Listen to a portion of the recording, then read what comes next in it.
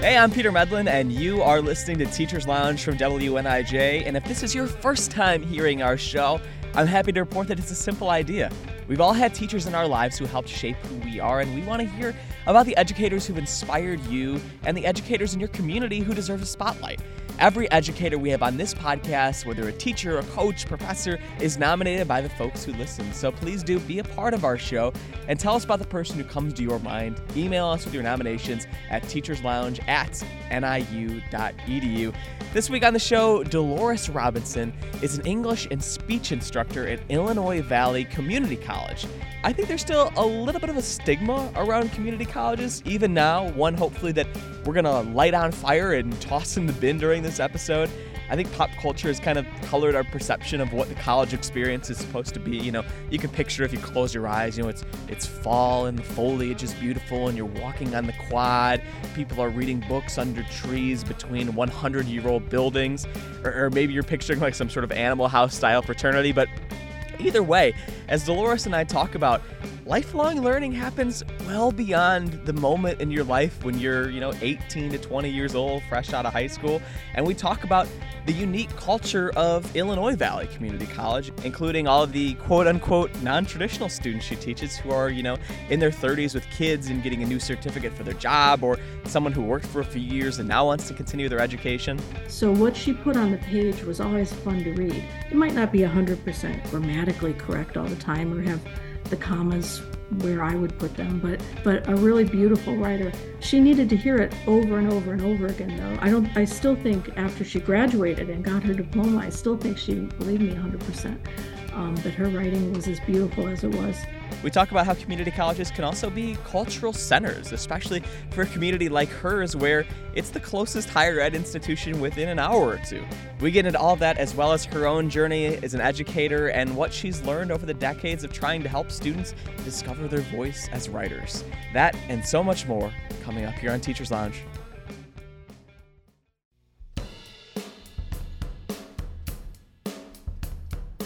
Okay, before our conversation with Dolores, we have a few education stories we want to bring you. With the new school year starting, reports of a national teacher shortage are at an all-time high, really. But is staffing at schools actually way harder this year than in previous years? I decided to talk to several school districts and an education researcher to find out. Is there a teacher shortage? A superintendent at a small school district in rural Illinois might tell you about how elementary teacher positions that used to attract 100 applicants now get 3. Jay Stryker is the superintendent of Somonauk Public Schools, home to about 700 students. He'd also mentioned how their high school science teacher resigned before last year, and he couldn't find a replacement. We had to go an entire year by having our kids learn chemistry on a computer. So you're never doing an experiment. Everything is just sit and get from a computer, and that's our kids deserve better. But is there a teacher shortage?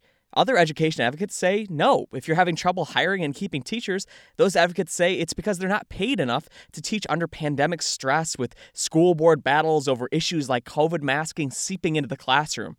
Rich Favor is the superintendent of another small rural school district, Earlville, and he says he understands the pressure his staff have been under the past few years. Why would a new teacher want to come into the profession when those of us that are in it are reporting, such high levels of stress? So, is there a teacher shortage? Paul Bruno would prefer that I and everyone else would stop using that phrase. He's an assistant professor of education policy, organization, and leadership at the University of Illinois. He just published a piece in Education Next about how it's important to clarify what we mean when we talk about teacher hiring issues. For example, staffing problems are specific. Certain positions like special education, bilingual, and science are harder to fill than English. And filling those jobs in low-income communities downstate Illinois is much different than in an affluent suburb where pay is a lot higher. It's the students who are already most disadvantaged in various ways, who are often in classrooms that are the hardest to staff. Those real challenges are complicated, he says, and by talking about shortages broadly, he fears it doesn't help with finding solutions. He points out that Illinois schools are employing more teachers than a few years ago, even with fewer enrolled students. It's not just a question of how many people are we certifying to be teachers, how many people are willing to be teachers. It's also a question of are they willing to be teachers in the schools that we want them to work. Jason Pope is tasked with trying to fill vacancies at Rockford Public Schools, Illinois' third largest district. The district has around 5,000 employees, and they have fewer than 100 unfilled staff positions, which he says is a typical number. Pope says they're in really good shape compared to last year with support positions like nutrition and transportation workers. When we look at teaching vacancies, we're probably right on target with where we were last year. Same with paraprofessionals. So I would compare this year to last year, with us being maybe in just slightly better shape than we were last year. He says they've been offering signing bonuses for difficult-to-fill teaching and support positions, including bus drivers, but the staff solution they've invested in the most are pipelines. That includes a partnership with Northern Illinois University to promote paraprofessionals into hard-to-hire special education jobs. In DeKalb, Deetra Salas says she saw more teachers than usual leave the profession after last year. At this point, she says they have a few vacant classroom positions and are trying to address that. There is language in our collective bargaining agreements about class size, but we have started some preliminary discussions with our DCTA Teachers Union about some alternative teaching models. Often when teaching positions go unfilled, classrooms get combined. In many school districts, including Somonauk, that happened a lot last year when teachers were out with COVID. Substitutes were especially hard to come by then, so Superintendent Jay Stryker says they added an incentive. We called it the Bobcat Loyalty Rate. If you work for us 5 days, we increase the pay from $106 a day to $150. When it comes to licensed teaching positions, Stryker says, unlike last year when they went without a high school science teacher, this year they're fully staffed.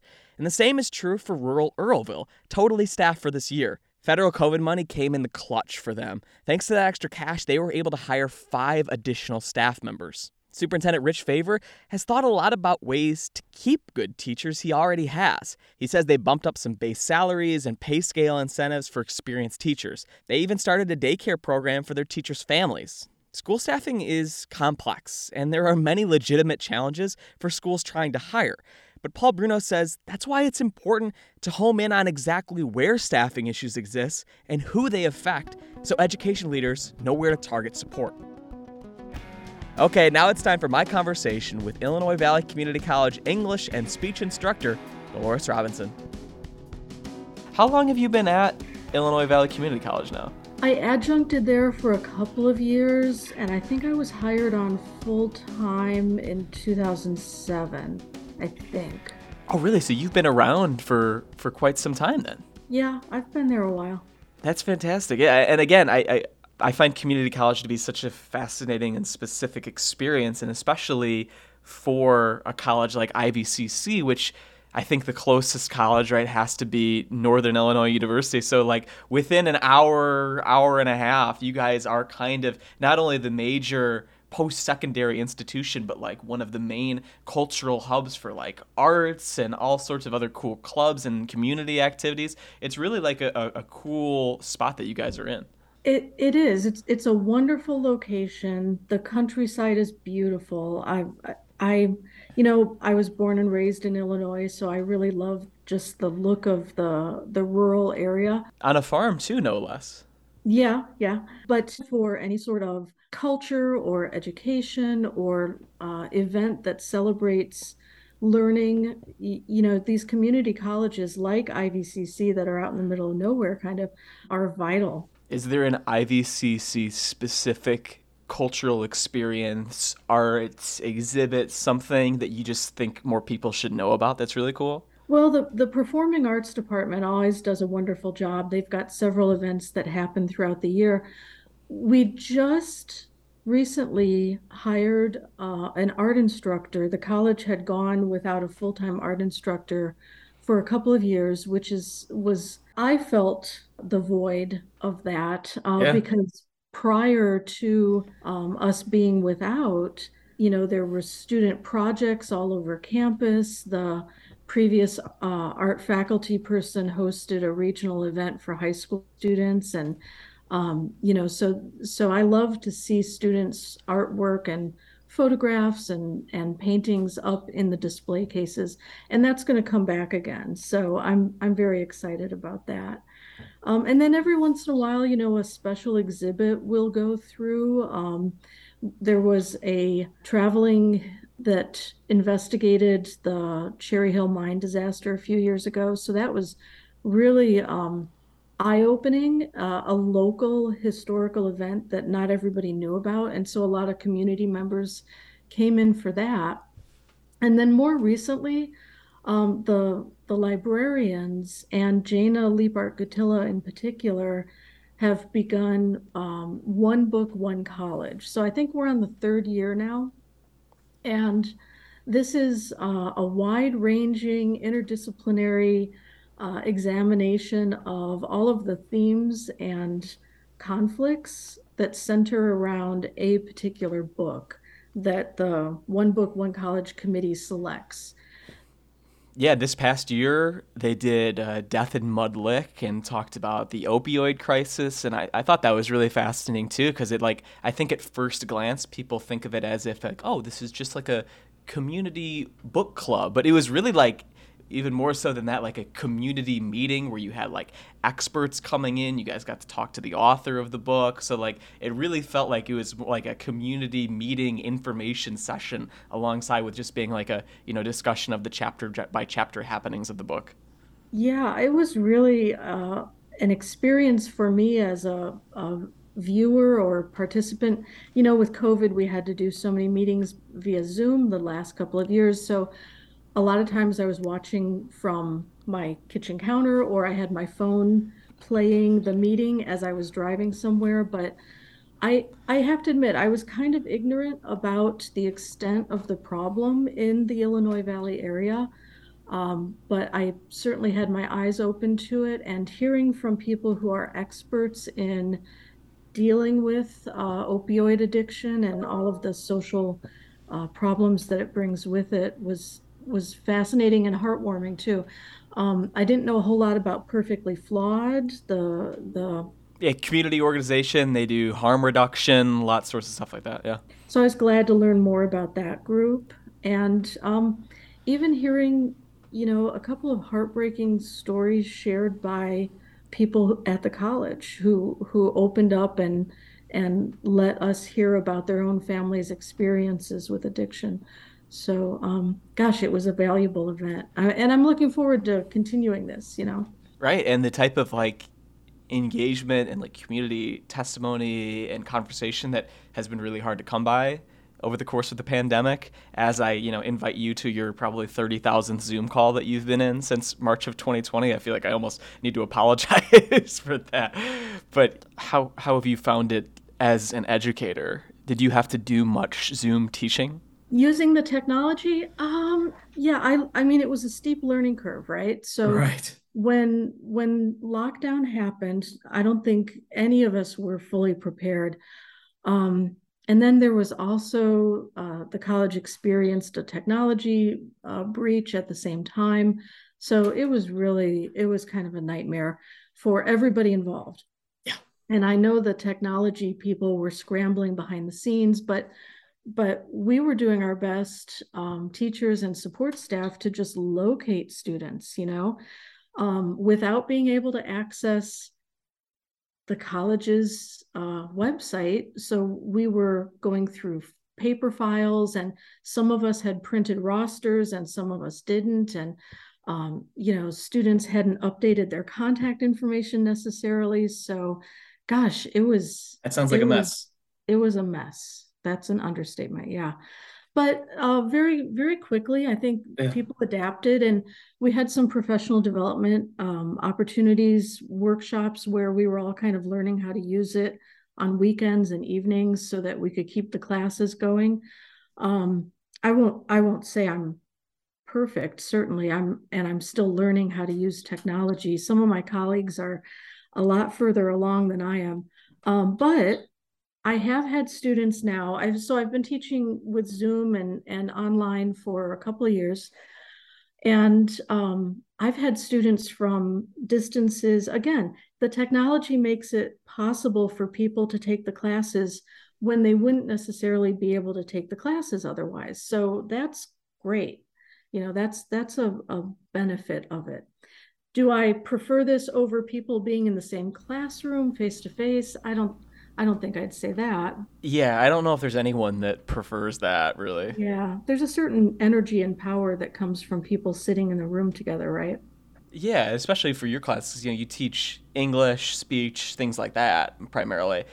And I've talked to so many educators over the last couple of years that, a crucial part of those classes are the conversations and kind of the like comfort and vulnerability that you have to, establish in your class to talk about, books or your writing and things like that. And that's something that can be very difficult to curate in a Zoom environment. Have you found you've been able to like crack the code every once in a while and get it to where it actually does feel like students are having a conversation and being vulnerable and sharing things even in a Zoom environment? Or is that something that you kind of had to get back in person to get that feel and capture that energy? I know colleagues of mine have been successful with it. I have to say that for me, the Zoom classes have never really reached that perfect moment of everybody sort of opening up and participating. And you're not alone, though. That's the answer that I get from most people. When you think about something, when I first started learning more about teaching online, we had a little bit of a, back in my day moment, and really telecourses, I wouldn't have thought about as distance learning, but telecourses have been around for decades. So there was an opportunity for students. They weren't getting, the full rich experience of being with classmates in a room, but certainly telecourses where you would literally get in your mailbox through the mail videos and teaching materials that you would unpack at home. Videos like they would send you like a CD or like a flash drive or something? Yeah, even what predated CDs and flash drives? Oh, I mean, like VHS tapes. VHS tapes. Whoa. Yeah. So that is really fascinating. it feels like ancient history now, but I know, like any VHS tape feels like it's something that should be like dug up by an archaeologist now. But I do want to go back to just like the larger community college point too, because people that listen to the show are probably aware I went to a community college. I have an associate's degree from Waubonsie, and I do feel like there is, even in 2022, still some sort of like outward stigma about community colleges.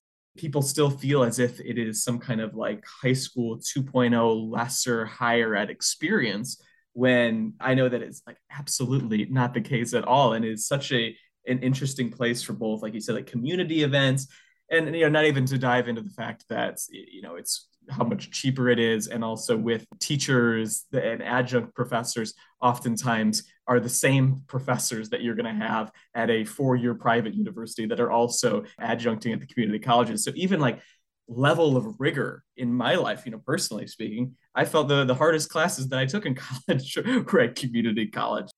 So I think the stigma that you mentioned, and I would agree, it still lingers, maybe not quite as bad as it used to be, but no, I don't think it's as bad as it used to be. But I think that stigma comes somewhat from popular culture. And so we'll go to the theaters and you'll see movies about college and what college is all about.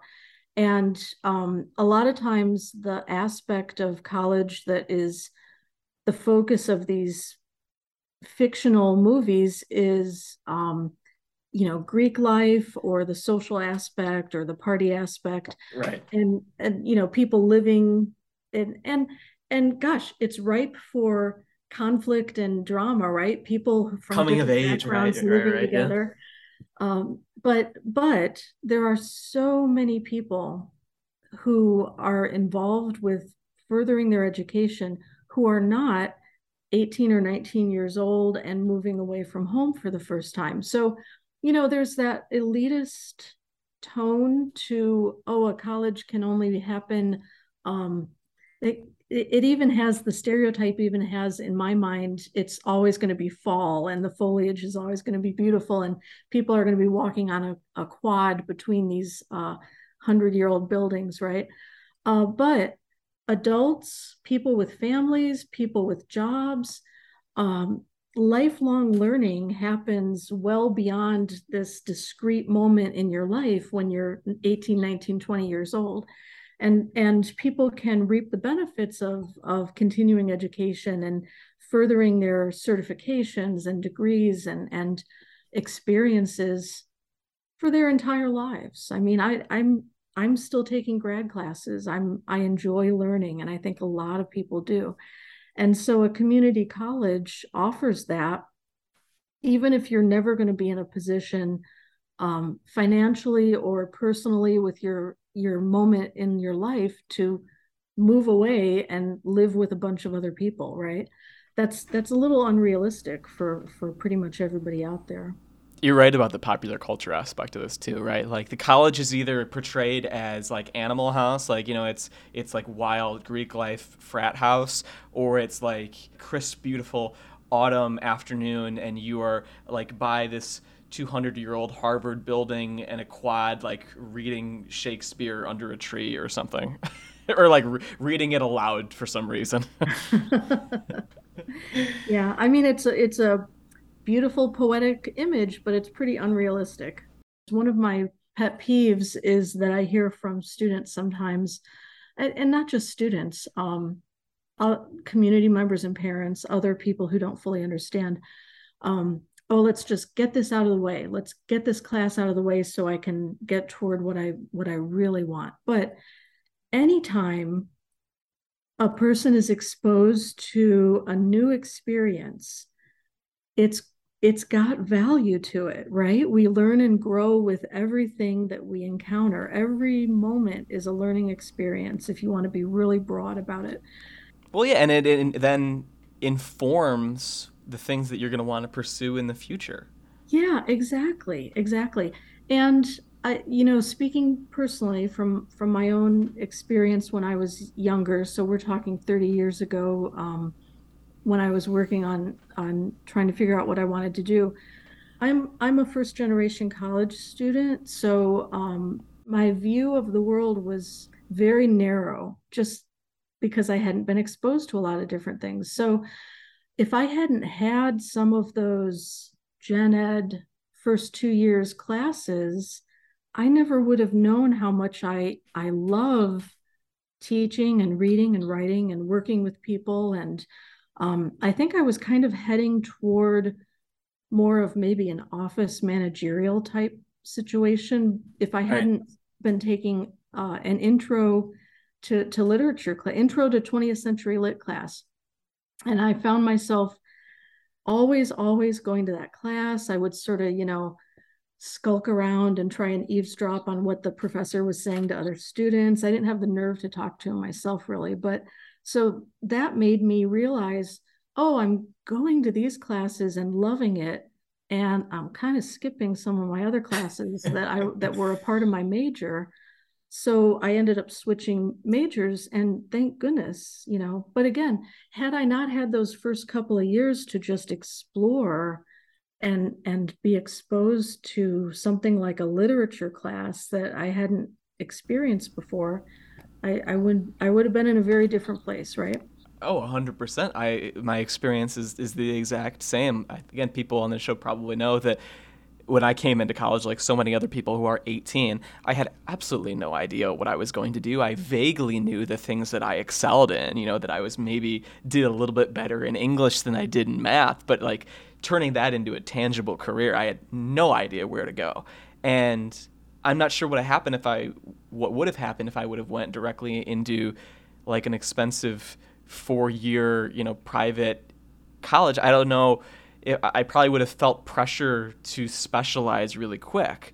Whereas my experience at the community college, being able to have those 2 years to experiment more, I felt like I had the freedom to do that. And, I took classes like there was one semester, I think the last semester I was in community college, I was in both a local and state government course and a intro to Shakespeare acting course. And those seem like completely disparate topics, but now I think of my career now in radio journalism and I go, wow, I've somehow like melded those two things together. It's not an accident that those were two classes that I really enjoyed, And yeah, I took other classes too, like geology, but I those didn't speak to me in the same way. I know what a point bar and a cut bank is, so that's cool. But But those other ones really spoke to me in a way that I feel like really did actually like inform my career path. Yeah, I think the value of any class is oftentimes realized just many years beyond when it ends. So yeah, definitely. I'm sure there are over the years like moments that you can think back to where a student was working through something and trying to, find themselves as a writer in like an early composition course, and there was like a really kind of a light bulb moment. Are there any of those that stand out to you now looking back as, over a decade in the classroom of moments that you're like, oh man, this is working. We're doing the thing. Yeah. So 3 things jump to mind. One of the most, and I don't know if it's a moment that I should be embarrassed about or regret or it wasn't the best teaching that I've ever done, because I had a student who was taking the intro to composition class, very, very talented writer. He already had a lot of strengths as a writer, really clear writing voice, really vivid descriptions, right? And for whatever reason, the class just wasn't grabbing him. He was upset about coming. He was skipping a lot. So, we had this conversation, and I said something. Now you have to remember, this was like 15 years ago. So to the best of my recollection, I said something along the lines of, well, taking a class, maybe that's not the right thing for you right now. Maybe you're not feeling that you're ready for it or that you want to do it. He withdrew, went elsewhere.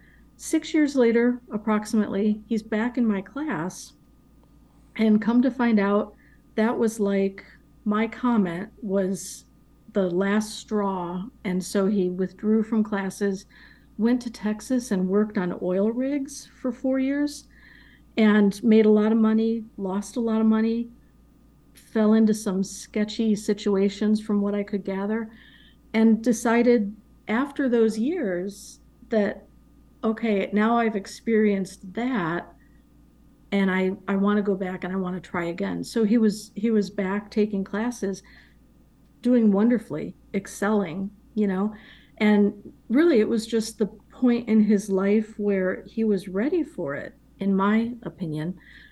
He wasn't ready for it previously. He needed those 6 years of, I have to imagine it would be hard physical labor, climbing up oil rigs in Texas somewhere.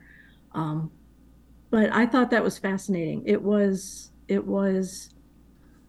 wasn't able to help him in the moment, but I think his own lived experience brought him back to learning, right?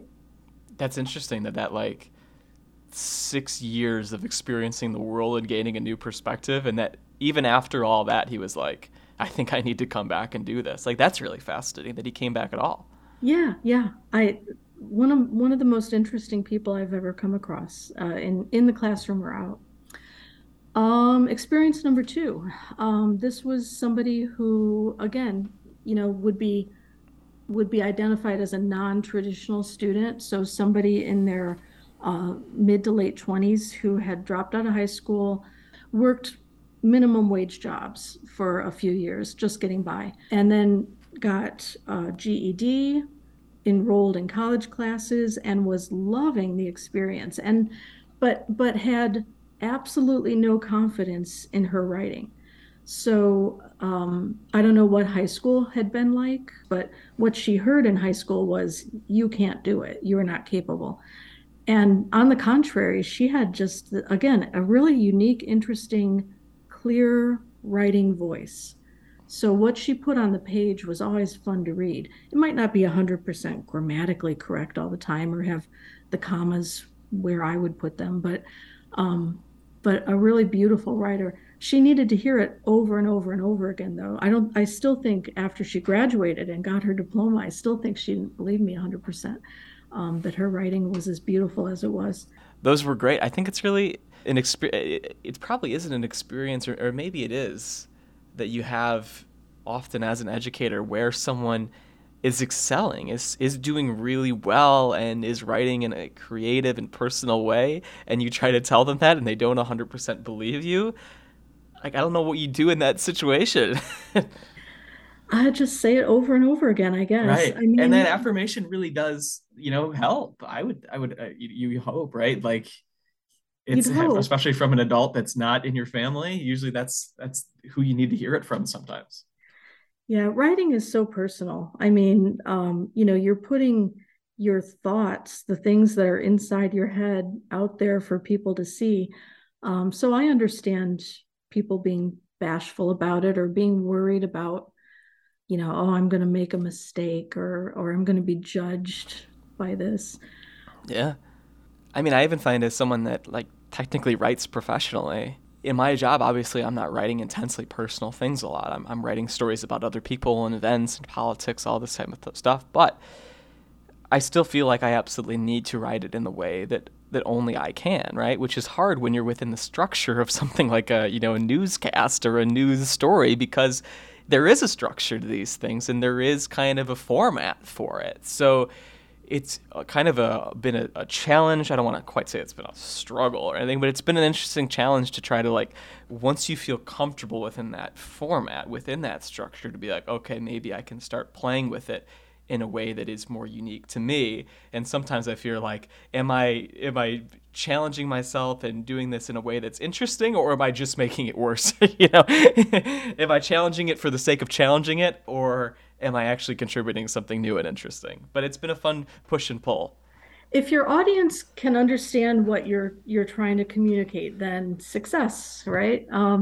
And of course, everybody, you have to know the rules before you can just go crazy and break all of them. But gosh, so many students in my classes anyway have such anxiety about where does the period go? Where does the comma go? Oh yeah, commas are an intensely personal decision.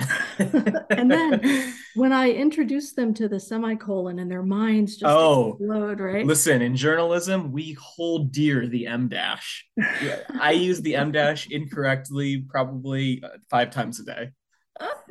Oh, well, you'll appreciate this then. Texting is something that I'm not a native texter, right? I my maturing into young adulthood was way before cell phones. Right, back in the the VHS archaeology days. So. But my kids have made me a little bit more comfortable with it. But I still use dashes, and I'm a big user of ellipses. Dot dot dot. And I was told that it comes across as hostile. Well, listen, there's nothing more hostile in text messages than a period. So 3 periods, you can imagine that's just a war of escalation for them. Oh my gosh, I love that. It tickles me so much, but I don't understand it. I think it's funny, but I don't get it. Yeah, no, it's so weird though, the way, like, I feel like I have also been indoctrinated by the, like, text lingo where, like, yeah, if you see a period, somehow that's harsh. And to me, the ellipses is just like, you've lost interest. You're trailing off. And I know how ellipses work. I know that's not what that means. But like I am now, like, literate in the way that people perceive text messages. It's so weird. Yeah, again, one of the things that I think is unique about this show is that the educators that we have on are people that our audience asks for, people that are nominated in some way. And so I often find that the teachers that I talk to have had educators in their life that they would want to do the same for, people that stuck out to them in some way, people that inspired them, people that really helped them or made a big impact on them. I was curious for you, thinking back in your education experience, both as a student, even as a teacher, I guess, any particular people that stick out that you feel like were really supportive or just made a big impact on you? Yeah, thank you for asking that. I mean, I think everybody has teachers that have made a huge impact on them, and Absolutely, yes. Our the 3 years of this show, living proof. and good or bad. I mean, I know that I had a elementary school teacher who, and I was 7, so I don't know what was going on with her, but she was definitely an authoritarian figure, and my memory I couldn't even tell you her name, but I can see her speaking to other students, and it was more of an authoritarian, harsh way of running a classroom, Yeah. and it's scary more than anything else. So I really hope that experience of seeing the way somebody talked that wasn't fun to watch, I hope I've stayed away from that sort of tone. Right. Well, I'm sure as a parent too, you appreciate that when you're dealing with those little kids too, that a huge part of the responsibility there is that you have no idea what you're going to do or say that is going to stick with them for the rest of their life, and things like that. I think we all have memories like that, whether it be a teacher, a parent, or something. My first grade class, I don't think that this woman was a particularly even mean or authoritarian. I don't really even remember that well. But I do remember that at one point, I think that it was like after gym class or something, that I had had my shoes kind of halfway off under the desk. And that pissed her off so much that I think in my memory, she picks up my shoes and tosses them across the room or something like that. That must have been a bad day for her, but I'm I've never forgot that. Yeah, and it is those moments, and that's one of the exciting things about teaching too, is just people interacting with each other, right? And you try to make it as positive of an experience as possible. I hope she didn't throw your shoes across the room. That would be. I hope not either. Who's to say? It was 20 years ago now. Okay, so good teachers. Better teachers. Yes. Teachers that have been phenomenal in my experience. I'm Dave and Donna Barnes from Oswego when I was in high school. They are amazing educators, kind, funny, intelligent, and they've maintained this network of students that, I don't know how many decades worth of people they've stayed in touch with now, but purposefully maintained these contacts and invite students to be a part of their lives still. They have an annual frolic up in the North Woods somewhere. An annual frolic? That sounds magical. Well, much like the great educators they are, it's very organized. So there's food and fun and aerobics and all sorts of things. But so Dave and Donna Barnes they influenced my life path immensely. Dr. K. Aaron Smith at ISU is a brilliant instructor, linguist. I enjoyed his class so much. I wish I could take more, but I don't think I'm trying to get through a program, and I don't think I can take any more of his classes. But I highly recommend the linguistics class for anybody who needs one. I've had other teachers over the years. Milo Kaufman was one of those early literature teachers, and I think he wrote poetry as well. So just a beautiful grasp of the language. Gosh, I know I'm forgetting dozens of people, but those are the ones that come to mind, first. That's outstanding. I don't want to take up too much of your time, but I want to end off with a couple more rapid fire questions. Right? We'll get through these ones quickly, and I'll get you on your way. You talk about writing poetry. I'm curious, as someone that teaches writing courses, teaches composition, if you find yourself, do you do much writing outside of the classroom? And if so, what do you enjoy doing? Do you enjoy doing essays? Do you enjoy writing fiction, nonfiction, poetry? What do you like? If I do get a chance to write, and it doesn't happen very often, I prefer essays over poetry. I'm not a poet. I love reading it and hearing it, but it's not something that I'm talented at or enjoy. It's like a workout, right? It's like for sure. Yeah. So probably essays more than anything else. Very cool. Okay. So another thing, we talked a little bit about, Greek life, fraternities, that type of thing. You are part of somewhat Greek life thing. You are part of an honors society. that you help out with, which is Sigma Kappa Delta. Do I got those right in the right order? You do, right, but very, very different things, though. Very different things, yes. Tell me about it. I'm curious to know what the organization is like, what you guys do over there. There are honor societies, then academic honor societies that use the Greek symbols as well for identification. And Sigma Kappa Delta is meant to promote and highlight the benefits of reading and writing and the study of language, and also to acknowledge and celebrate students who have done well in those classes. So students have to apply to join. They have to meet the criteria of grade point average and number of classes taken, and do well in those reading and writing classes. But it's not just all English majors. I mean, we've talked about how community colleges are the first 2 years for everybody.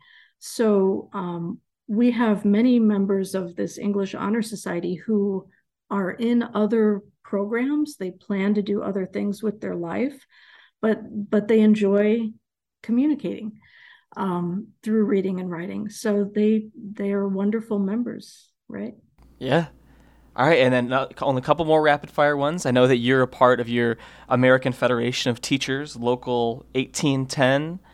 I'm curious, we are kind of in the middle of a very strong pro-union moment in this country. I was curious if you can kind of feel that even within your labor unit. Does it feel like there's some like renewed energy and enthusiasm even there too? I think the longer somebody teaches, the more they come to appreciate the importance of unions and of working together to accomplish things. Yeah. I think there can always be more involvement. So I'm thrilled to hear that, you feel that there's a power and energy behind the labor movement that you haven't sensed for the past few years. It just needs to keep going, right? It needs to, people need to fully understand that working together in order to accomplish goals gets you so much further than not. So yeah. All right, and then the last question is the one that we like to end all of my interviews on, which is, we'll phrase it in two ways. One, what's something about teaching specifically the liberal arts? What's something about the liberal arts that you wish more people knew or think is more important than people might realize? Well, for me, the liberal arts exemplify the human experience. So I wish people understood that you're only broadening your experience by taking classes that fall under that liberal arts umbrella, rather than narrowing your focus to the point that you're not getting everything you could from an education. The true liberal arts, you're getting a taste of everything that makes our lives important, right? Yeah. And it might not seem like something that will matter to you right in the moment, but you never know when it will come up again as an important part of your life. So, all right, and then what is something about teaching that you wish more people knew? Just how hard it is, how exhausting it is. Yeah. I mean, every teacher I've ever met, good or not so good, people who are excelling or who are maybe not the best teachers in the world, but all of them have the goal of helping their students to learn, of making the classroom a rewarding place. So I don't know, in these days in particular, I think there's a lot of suspicion and anger directed toward teachers that I just don't understand. When I've met so many wonderful educators over the years who care about their students, who care about their students' families and their communities, and they're trying to make the world a better place for everybody, right? And then to have the sort of, well, like I said, suspicion directed toward them is really, it's regrettable. Yeah. I think that's a place that we can end at. Dolores, again, thank you so much for taking some time out of your day to chat with us. I hope you had a good time. I did. I always enjoy talking to you. Thanks for listening to Teachers Lounge. That's all we've got for you. As always, feel free to nominate a teacher in your life to be on our show. It's how we get great guests like Dolores. Send them our way to teacherslounge@niu.edu. And wherever you're hearing this podcast, please do subscribe or leave us a rating, share it, whatever you can do. It does help us get even more perspectives, even more voices on this show. You can also subscribe to the Teachers Lounge newsletter if you want to stay up to date with everything having to do with the show. You can find a link to do that on this episode's webpage over at WNIJ.org. A big hearty thank you to the Northern Illinois band Kind Ofs for the music you hear every episode on our show. A big thank you to Spencer Tritt for making our Teachers Lounge logo that you're seeing right now. I've been your host, Peter Medlin, and we will be back with more Teachers Lounge very soon. See ya.